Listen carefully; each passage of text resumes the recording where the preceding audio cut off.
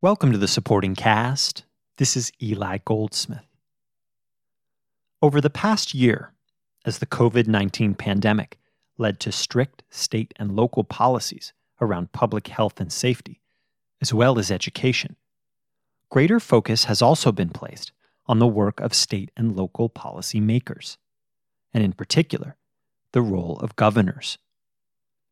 To help shed light on the challenges of running a state in crisis and facing the criticism therein, the supporting cast welcomes Gray Davis, 37th Governor of the state of California.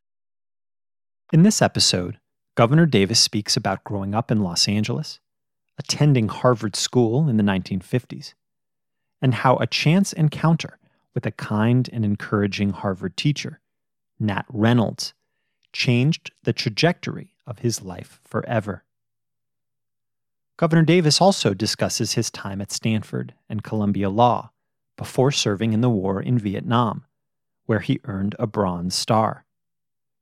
Seeing firsthand how, in his words, low-income minority soldiers bore the brunt of combat in far greater numbers than his white counterparts, Governor Davis was inspired to address this inequality through the pursuit of politics, holding various statewide positions before being elected California governor in 1998. Lastly, Governor Davis speaks about his trademark stoicism, a characteristic he credits to both the game of golf and a cherished friendship with LA Mayor Tom Bradley, and a trait which aided him through the inevitable ups and downs of politics, including the 2003 recall. Gray Davis, on governing California, his passion for education, leading through crisis and keeping a level head. This is the supporting cast.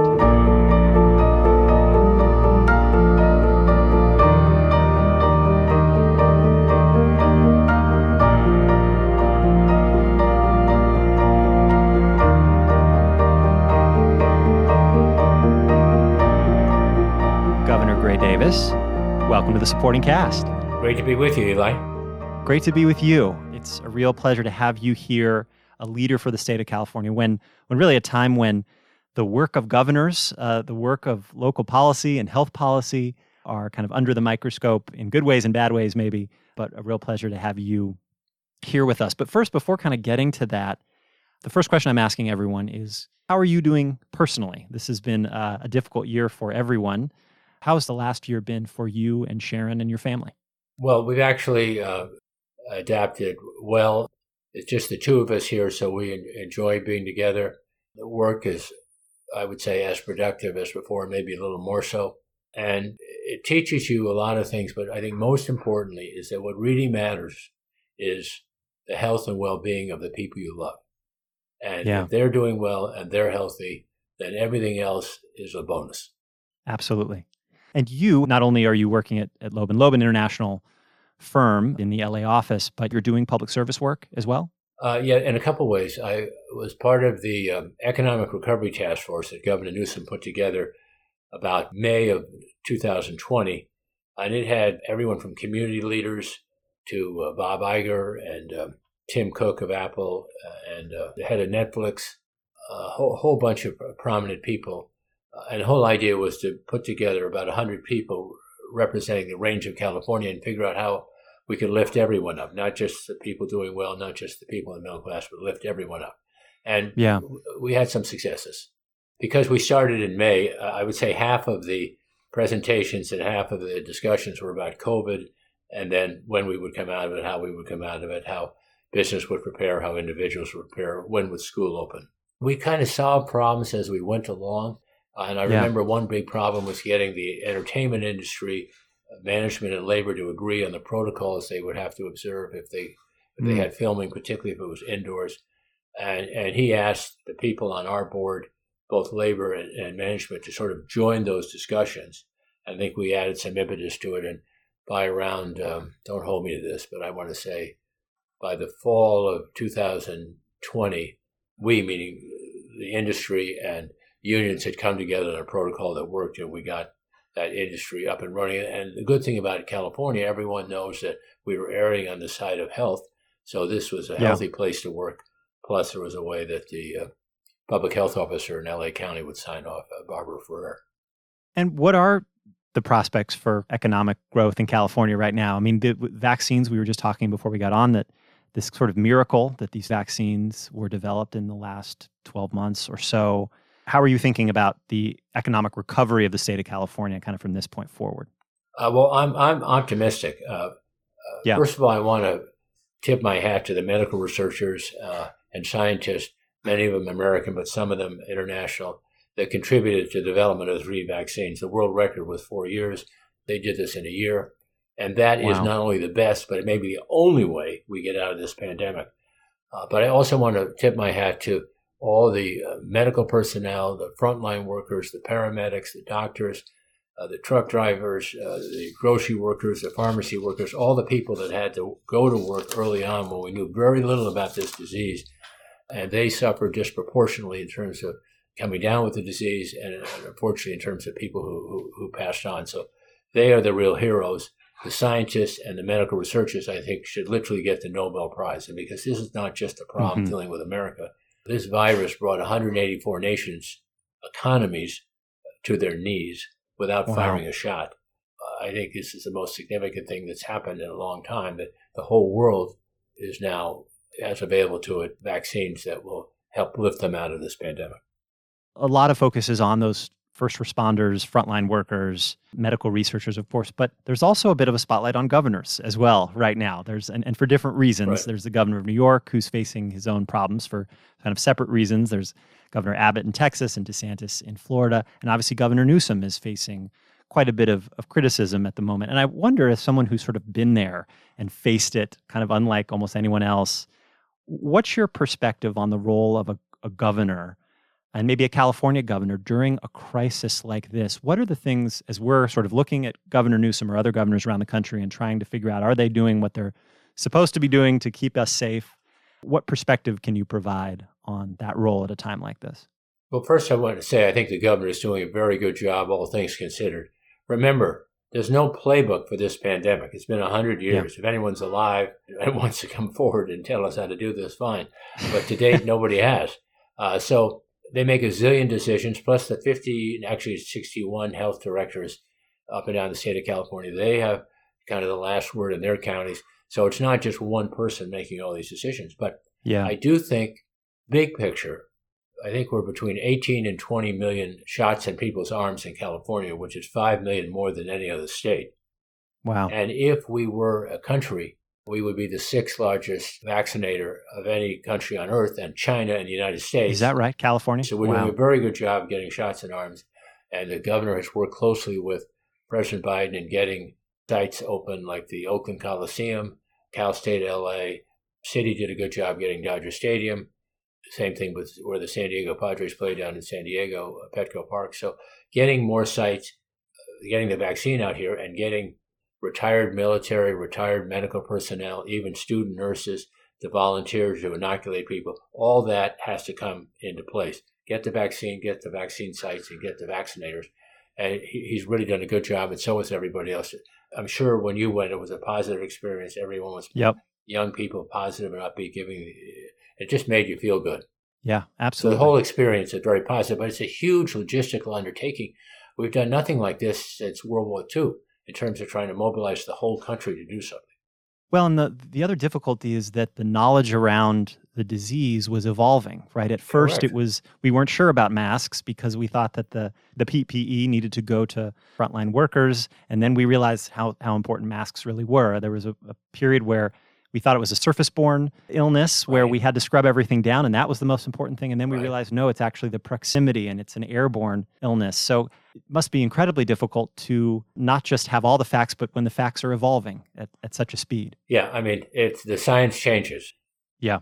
And unfortunately, you've got to use the best science you have at the time you make decisions. Look, governors made hundreds and hundreds of decisions, and so have the public health officers, and probably nobody on the planet Earth would agree with all of them.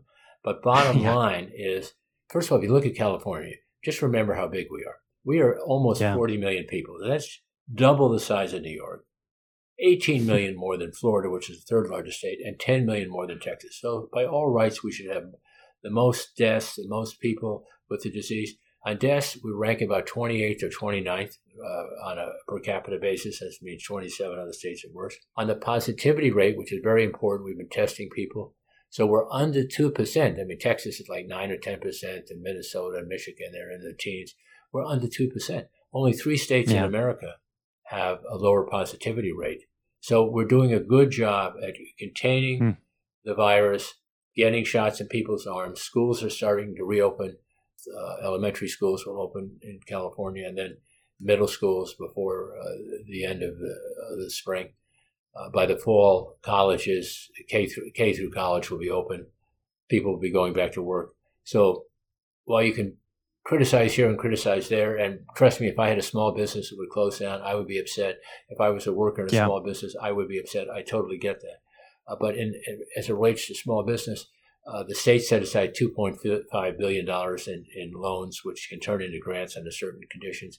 Federal government, the same thing. That money's going out the door as we speak, and hopefully we can make it up to these businesses that had to be shut in order to control the pandemic. But if you look at the death rate, the infection rate is also only 4 or 5 states at this point for the last week have per week are as low as we are. The positivity rate and the inoculation rate, I mean, you can't do any better than California's doing. So you got to give everyone, the public health officials, the governor, the legislature, everybody, a tip of the hat, because they certainly had something to do with it. And what about the toll on education? I mean, you ran for governor. Education was one of, if not the biggest issue that you ran on, and I know is so meaningful to you. Right.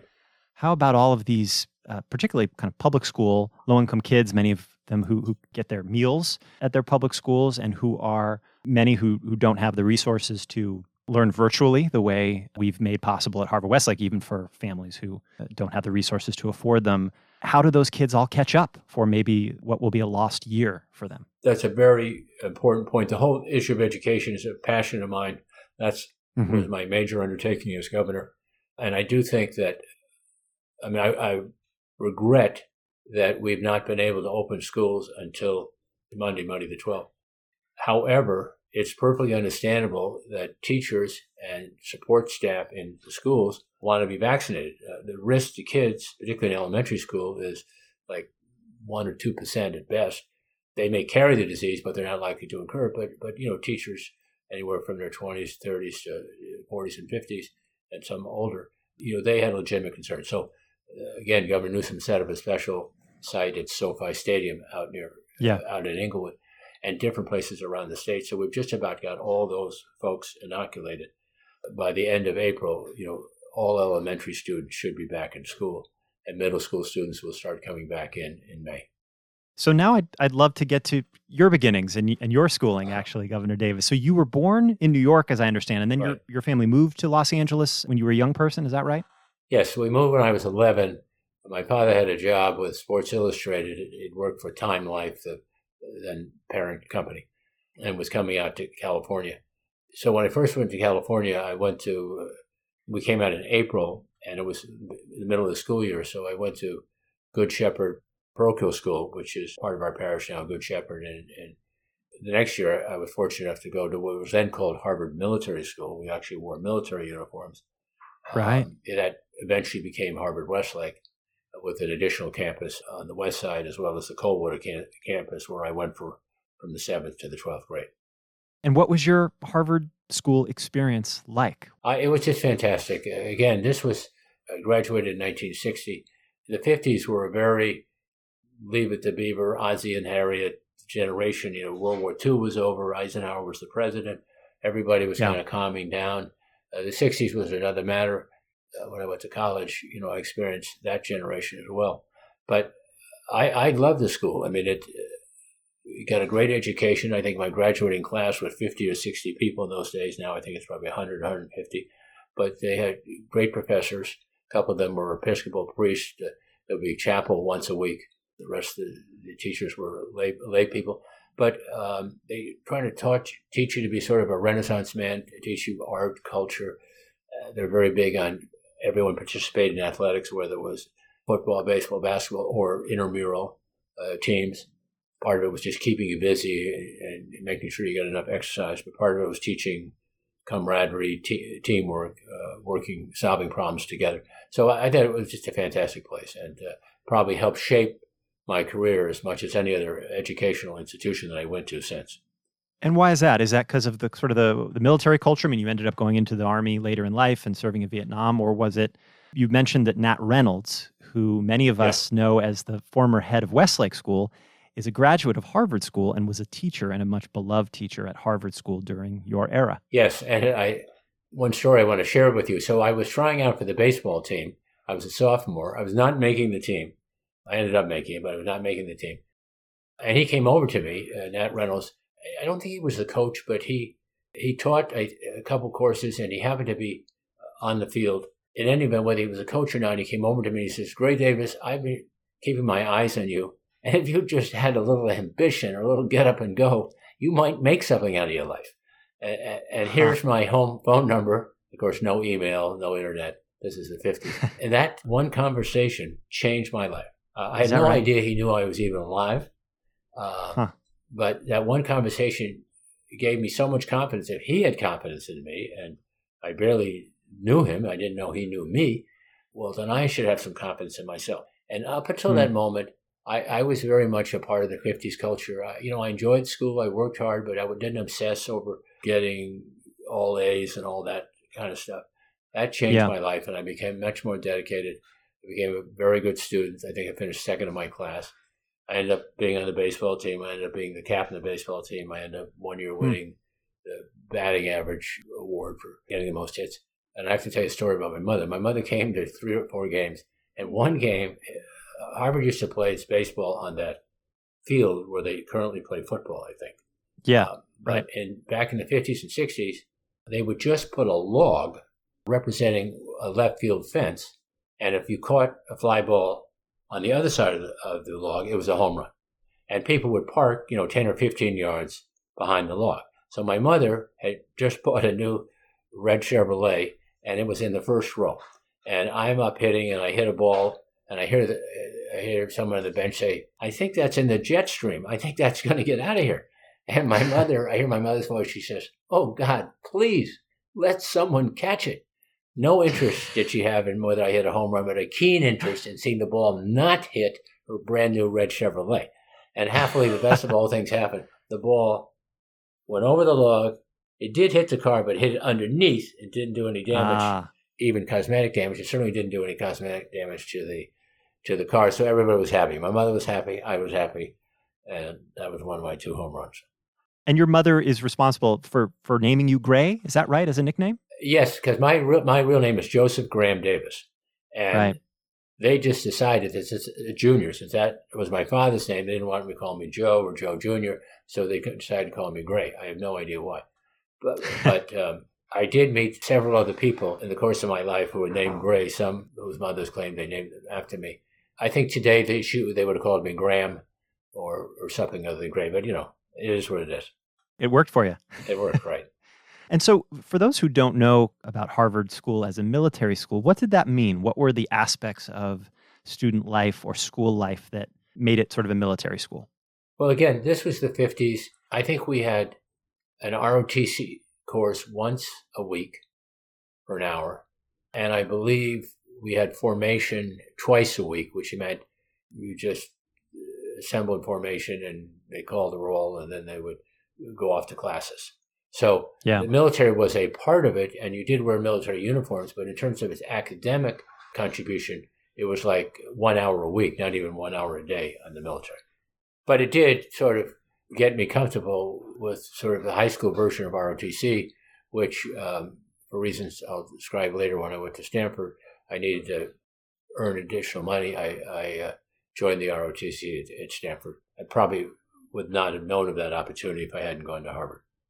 Yeah, so let's get there. So you go to Stanford out of Harvard School, and you were part of the golf team, as I understand, and part of ROTC. Is that right? Yes. I actually tried out for the baseball team. That was my first love. But in the 1960, people were like 6'2", 6'3", 240 pounds. God knows what they are today.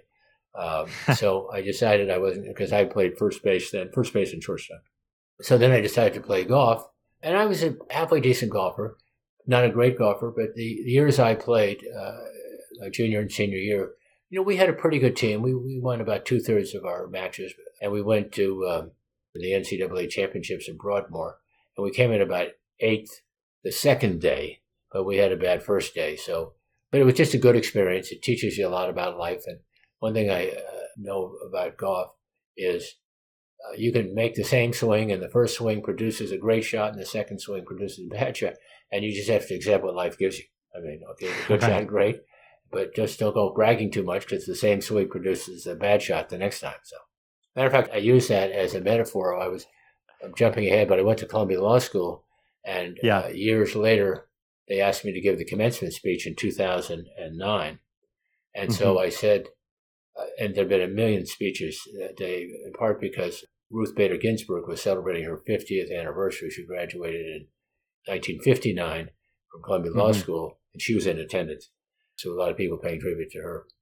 So I decided I'm going to cut my speech down dramatically, and I told the students, I'm just going to give you a 3-sentence summary. Now, I'm going to speak longer to your parents and aunts and uncles and grandparents here, and if you want to listen, great. But if you just remember these 3 sentences, you'll get the gist of what I'm trying to communicate. School is fair. Life is not. Just deal with it. And then I tell a story.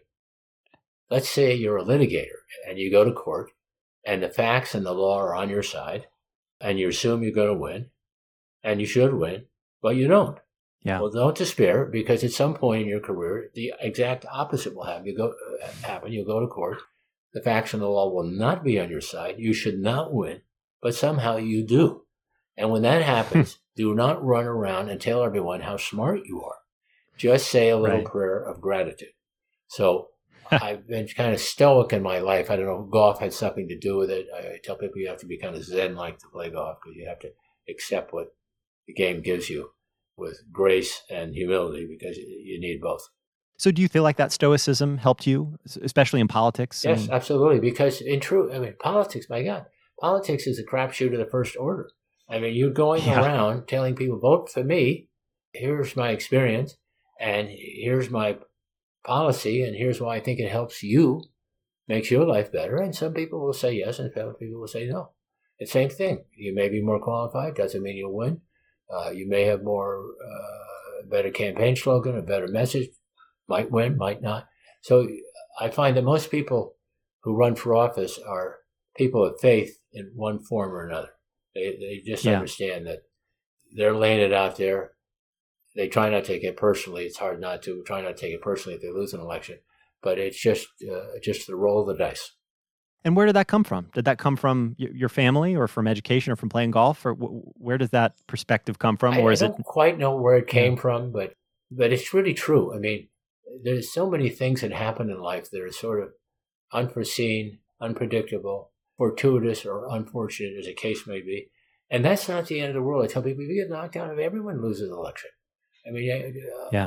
Abraham Lincoln lost about 10 elections before he finally won one. And then the second one he won was president of the United States. But even that one, I think it took 14 or 15 nominations before his name came to the top. They had tried to get a majority for lots of other people, finally got elected. Turned out to be maybe the most consequential president we've had. So it's not whether you win or lose that matters, but how you handle what life deals you.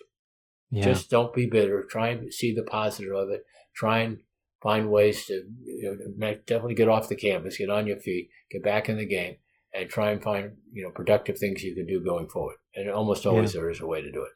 So you mentioned when you were at Stanford that you ended up joining ROTC, but that wasn't the plan, right? There were some circumstances that led you to sort of join ROTC. Well, my parents had moved out here. They were here, I think, for 8 or 9 years, and unfortunately, they got divorced. I was accepted to Stanford Law School, and I was telling my mother how excited I was, and I could tell by her voice she was not. And that was not like her. So I said, well, what's the problem, Mom? And she says, well, I didn't have time to tell you before, but your dad and I are getting divorced, and we're both moving back to New York. We're obviously moving to separate places in New York, but we're going back to New York City. Could you find a law school closer to us? So this is, back in the day, there was no early acceptance, none of that stuff. And the announcements came out around April or May. So I had to scramble around, and I eventually got into Columbia Law School with, I think, 4 days to go before school opened. And I had a couple other options in case that was not possible. While I think Harvard Military School, now Harvard Westlake, probably helped shape me as a human being, Columbia Law School kind of toughened me up. I remember in those days there was no internet. So you had to be a world sprint champion to get from the lecture hall to the library while the research books you need are still there before they're taken out and never returned. Underline, never returned, thereby disadvantaging everyone else in the class, which is obviously a bad thing. So I would have to get on the subway and go down to Fordham, find the research books there. But, that's just life. I remember my first, second day at Columbia Law School, everyone was sort of congregating after class around the refreshment area, just vending machines. And I heard one person talk to another. He says, well, I've had like my last date for the year. And I thought, my God, this is early September. The guy's not going out on a date until January 1st. He didn't mean the calendar year. He meant the academic year. He was not going out till end of May when we graduate. So that kind of dedication I had not seen before. But it did, force me to be more disciplined and work harder. And I think that turned out to be a useful asset in life. But then following Columbia Law, I know you clerked a bit, but then you went into the military. You went into the Army. Is that right? Yeah, because I had a 2-year commitment. I mean, I actually became a lieutenant when I graduated from Stanford, and I was kind of accruing seniority. So by the time I went to training, which was at Fort Monmouth, New Jersey, for the Signal Corps, there's 5 combat arms: signal and engineering, artillery, infantry, and Air Force. And just to clarify, you had the 2-year commitment because of the ROTC you had done at Stanford? Right. Is that right? Right. Got it. I mean, they had a deal that if there was no war, it's possible if you had a 6-month program, but there was a war in Vietnam by that point, because I'm graduating from Columbia Law School in 1967, so we were well into the war. So I went into service December 1967, and I went to Vietnam in December of 1968. But I got out effectively December 1st, 1969. And having lived in New York at Columbia Law School and having lived in California, I just knew which state I wanted to live in. So I made plans to come out to California. The only place I ever interviewed law firms was in Los Angeles, was not in New York. Got it. Not that New York doesn't have great law firms, but just, in my day, you had to, when I clerked on Wall Street one summer, you had to bring an extra shirt because there was no air conditioning on the subways. So you went down there, you're perspiring like the Dickens, and you had to take your shirt off and put another shirt on. So New Yorkers are tougher. Californians are more innovative, more creative, I think more helpful in terms of predicting and inventing the future, but New Yorkers are tougher. Well, tell me about your Vietnam experience. I mean, when you left, you were a captain and you had earned a Bronze Star. What about that experience? What values or virtues did you learn through Vietnam? Well, I learned a lot of things. First of all, I was part of that 1950s generation. I don't know if you've ever heard of Norman Rockwell, but Sure. He used to paint these sort of idyllic pictures. Everyone was happy, everything was positive, the sun was always shining. And that was kind of how I was. So when I went to Vietnam, I just assumed that everybody was doing their part. But when I got over there, it became very clear to me that most of the actual combat activity was being done by African Americans and Latinos. And that even people with my background were far and few in Vietnam. My job was largely administrative, but I did have at least 5 days a week I was on a helicopter, and I went to various division base camps. There were 7 of them up and down the state just to make sure these radios, and all we had was line-of-sight FM radio. They were about this big and about this wide, almost the exact size as the first cell phones, if you can recall. They used to come in like a little briefcase. They're almost identical to that, and obviously only worked line-of-sight. So acknowledging what you had said about people of color kind of bearing the brunt of the combat in Vietnam and folks like you who were white soldiers or white men from middle or middle upper class backgrounds not facing that and seeing that inequality, was that part of what spurred you into wanting to make a difference in politics? Yeah, absolutely. I just felt this was wrong. Yeah. And didn't know what I would do about it. But I came back to practice law starting in January 1970 with a firm in Los Angeles. I had volunteered in a U.S. Senate race that John Tunney won in 1970, but really hadn't done anything significant in politics. And someone I met in the Tunney campaign, Nelson Rising, was the chairman of Tom Bradley's campaign, then a council member who had been in the police force for 20 years and 8 or 12 years in the city council, was running for mayor the second time. He lost the first time. And I was part of that campaign. And they asked me to raise money. I said, I've never raised money for anyone in my life. And they said, well, don't worry. This is a fellow named Max Bolevsky, who's used to be chairman of Xerox. Just listen to him. He'll tell you what to do. So I spent a lot of time with Tom Bradley. And sometimes it would just be he and I driving around going to meet people. Wow. And I just saw what a decent man he was. And I saw some of the inappropriate way that people behaved towards him and some of the positive ways they behaved. And his demeanor never changed. He was stoic in that regard. I may have learned some of that from him. Sure. But he's just a man of great presence. He ended up being mayor for 20 years. He got the subway started in Los Angeles, which I'm absolutely convinced will now be completed in my lifetime, and definitely yours, and did a lot of good things. So, but I did that in part because I had actually gave up my law practice, which is not a major issue at that point. I'd only been there 3 years. Figured I could go back to the practice of law. But just spending that time with him was so great. And flashing forward, when I ran for governor, I was in third or fourth place, depending on how you want to count it, because in 1998, for the first time ever, we had an open primary, which meant every voter got the same ballot. So you could vote for a Republican for governor, a Democrat for lieutenant governor, or somebody, Secretary of State, Green Party. So there's actually 4 candidates on the ballot. If you count that, I was in fourth place. And he came out and endorsed me. And that time he was quite ill.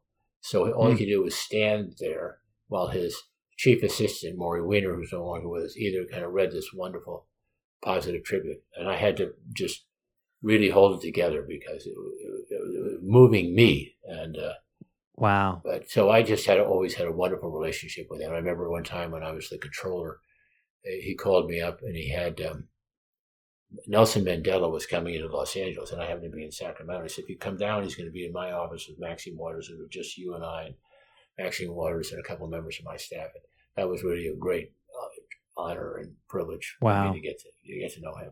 So certainly Tom Bradley influenced me, just in his grace, his demeanor, his willingness to put up with a lot of BS that most people wouldn't, and just never let anyone think he was ruffled at all by it. And I don't think he was, but if he was, nobody knew it.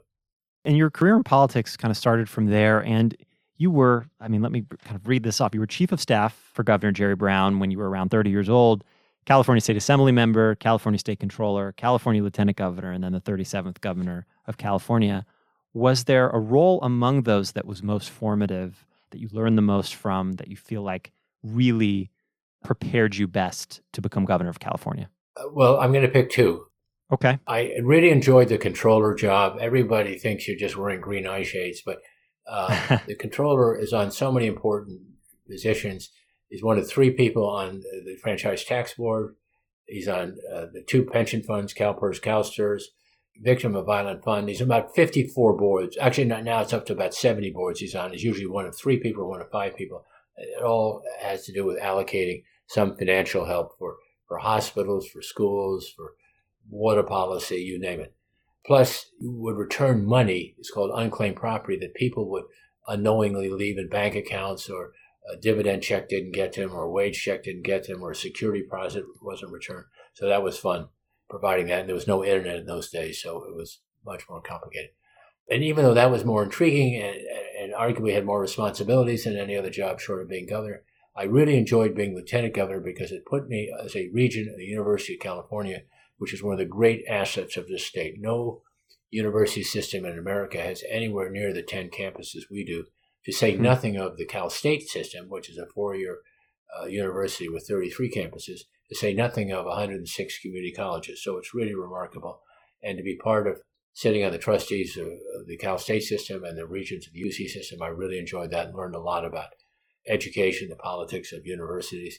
We could work on big things like trying to encourage faster graduation rates. It was creeping up to about 5.5 years to get your undergraduate degree. We helped get that down closer to 4 years, which I think is where it is now. And can I ask you, just when you were chief of staff for Jerry Brown and you were so young, he ran for president at one point during that time, right? In 1980. Twice, in 76 and 80. And then didn't that leave you in many ways to help run the state in his absence. Is that right? Well, the press always said that, Yeah. but let me make this point clear. He got elected, and so I always would check with him. He was very good about making himself available, again, in a day when I don't think we had cell phones in the 70s. No, we didn't. So I think we had pagers. Anyway, there was a couple times a day where I knew he would call me, and I would run over all the things that he had to give me permission to do or not do or hold off on, whatever. So I always try and solve a problem by thinking, well, what would he do? But then I would always check with him, generally first thing in the morning or around 5 or 6 at night. So the press always thought, well, Governor Davis make these decisions. No, Governor Davis didn't get elected until 1998, and I was chief of staff to someone else who was governor, and my job was to kind of keep the trains running until he got back home. So then you become governor. You become the 37th governor of California. Can you talk about just some of the things that you were most proud of from those years, maybe first?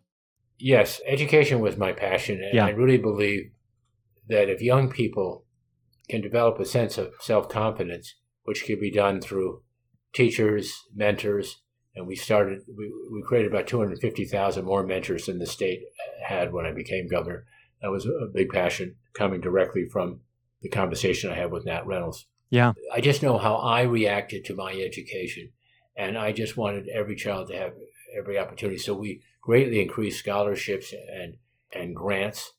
We created something called the Merit Scholarship Award. There was a standardized test in my day in math and English, and we said if you get in the top 10% in your class, whether you're in Watts or Westwood or Wilmington, you get $1,000 scholarships if you get on the math exam or the English exam or both, and they're given the 10th, 11th, and 12th grade. So you have 6 opportunities to earn $1,000, and the money can be used in private school or public school, as long as you live. There was no limitation on it. Wow. That changed a lot of lives and made, I think, a big difference. And I've still, even today, run into people who deferred using their college for 10, 15 years.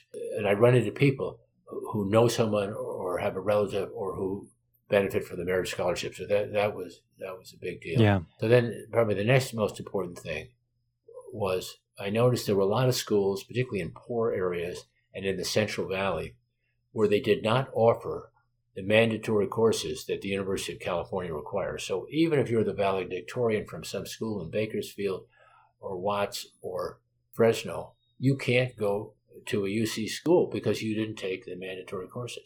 So we required that all courses, we provided the funding, additional funding, so that the mandatory courses would be taught at every high school up and down the state, and that made a big difference. And you feel like your passion for education is directly linked to what Nat Reynolds and what he said to you on that baseball field? Yes. Not so much my path to education, but the importance of sort of taking life seriously and giving it your best and believing in yourself and working harder. All that resulted from that conversation with Nat Reynolds. Now, did he say all that? No, but he said, look, you can make something out of yourself if you just have a little ambition, a little get up and go. And I translated that into working harder, coupled with my stoicism, I think comes in part from a lot of people, including Tom Bradley. Yeah. Playing golf, where you have to be stoic or you'll go insane.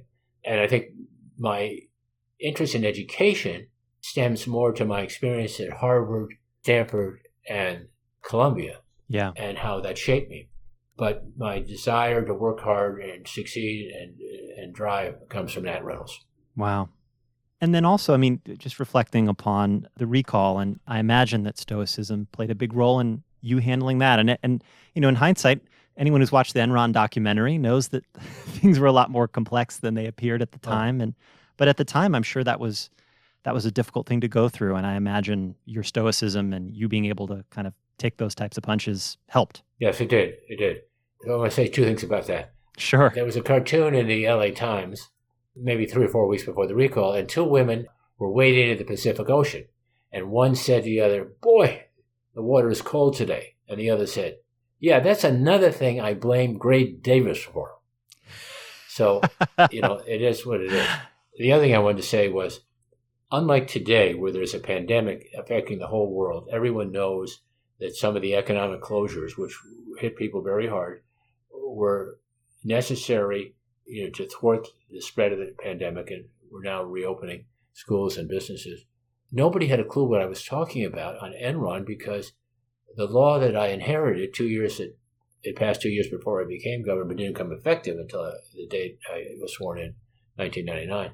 It kept ratepayers from paying any higher rates for electricity for 4 or 5 years, which was good for them, but bad for kind of cracking down on Enron, because Enron was literally telling their suppliers to withhold power to San Francisco, withhold it to LA, withhold it to San Diego. And the utilities, when they had to, buildings were paying 1,000, 2,000 times more for power. One, PG&E went into bankruptcy. The second, Edison, was on the verge of going into bankruptcy. But I could never communicate to ratepayers who were not feeling any pain why there was a problem. 6 months after I was out of office, there was a video of an Enron general manager in Texas telling a plant in Las Vegas, which served San Francisco, "Are you busy this afternoon?" "No, not too busy." "Well, why don't you go down for 4 or 5 hours?" And there was all kinds of blackouts in San Francisco. Computers didn't work, automobile accidents.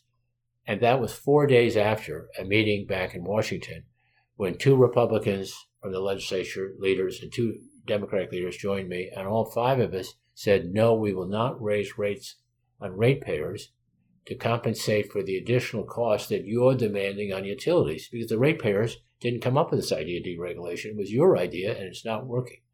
You know, I'll have the Department of Water and Resources buy the power. It's creditworthy, but we're not going to punish the ratepayers. 4 days later, the power went off in San Francisco. So they were clearly sending us a message that, we're going to show you who's boss. If that had happened before the recall vote, my chances would have improved significantly. Which shows you just the power of chance in a lot of this. Power of chance, right. 4 months earlier, I may win the election, I may not, but it's going to be razor thin. Without it, they just think I'm from Mars. They don't know what I'm talking about. Well, before we go, Governor Davis, there are a few standard questions as part of the supporting cast, so I wanted to finish up with those. They relate to Los Angeles, where you live now. We are known for our films, our food, and our climate. So first, does Governor Davis have a favorite movie? Do you and Sharon have a favorite movie that you love to watch over and over again, or one that you consider your favorite? Did you ever see a movie called The Producers? Well, I know that became a Broadway play. Right. As well? Yes. Yes. So that's about Carl Reiner and his great pal. Mel Brooks? Mel Brooks. So they have this theme that will make a movie about Hitler, and we'll have these great songs, Springtime with Hitler, and it will bomb, and we'll get a big tax write-off, and we'll make a lot of money. Well, right. As fate would have it, it's a huge success. In one sense, they're making an awful lot of money, but they have many more taxes to pay rather than using it as a big writer for the rest of their income. So it's just falling down funny. So that I love that one. And then I liked Saving Private Ryan and any of those great epic movies about the great wars or people rising to the occasion in very difficult circumstances. And even if that movie, if you recall Private Ryan, there was kind of fate how the hero of that movie, I won't spoil it if you haven't seen it, but how he was treated. And by the way, I was friends with Sherry Lansing. I was sitting next to her at the Academy Awards, and Jack Valenti was sitting immediately to her right. Steven Spielberg had just been given the Best Director Award for Saving Private Ryan. She leaned over and she said, "Congratulations, you're going to win the Best Picture Award," which comes up next. But Shakespeare in Love, which was like a little pleasant romp, wins over this epic film. But, That's right. And what's your favorite meal in Los Angeles? Is there a restaurant that you and Sharon just love, or a meal you like at home? Actually, we do, but I'll give you an answer to that question. Il Piccolino and Spago, which is in Beverly Hills. Il Piccolino is in West Hollywood. We like. When I was with Jerry, in my Jerry Brown days, we used to go to El Adobe, which was a Mexican restaurant right across from Paramount Studios on Melrose. But my wife has a number of eating disorders, and so she's very careful about the food that she buys and how it's cooked, and I'm the beneficiary of that. Got it. So the best and healthiest food is at Casa Davis, but we do go out occasionally to other restaurants. Got it.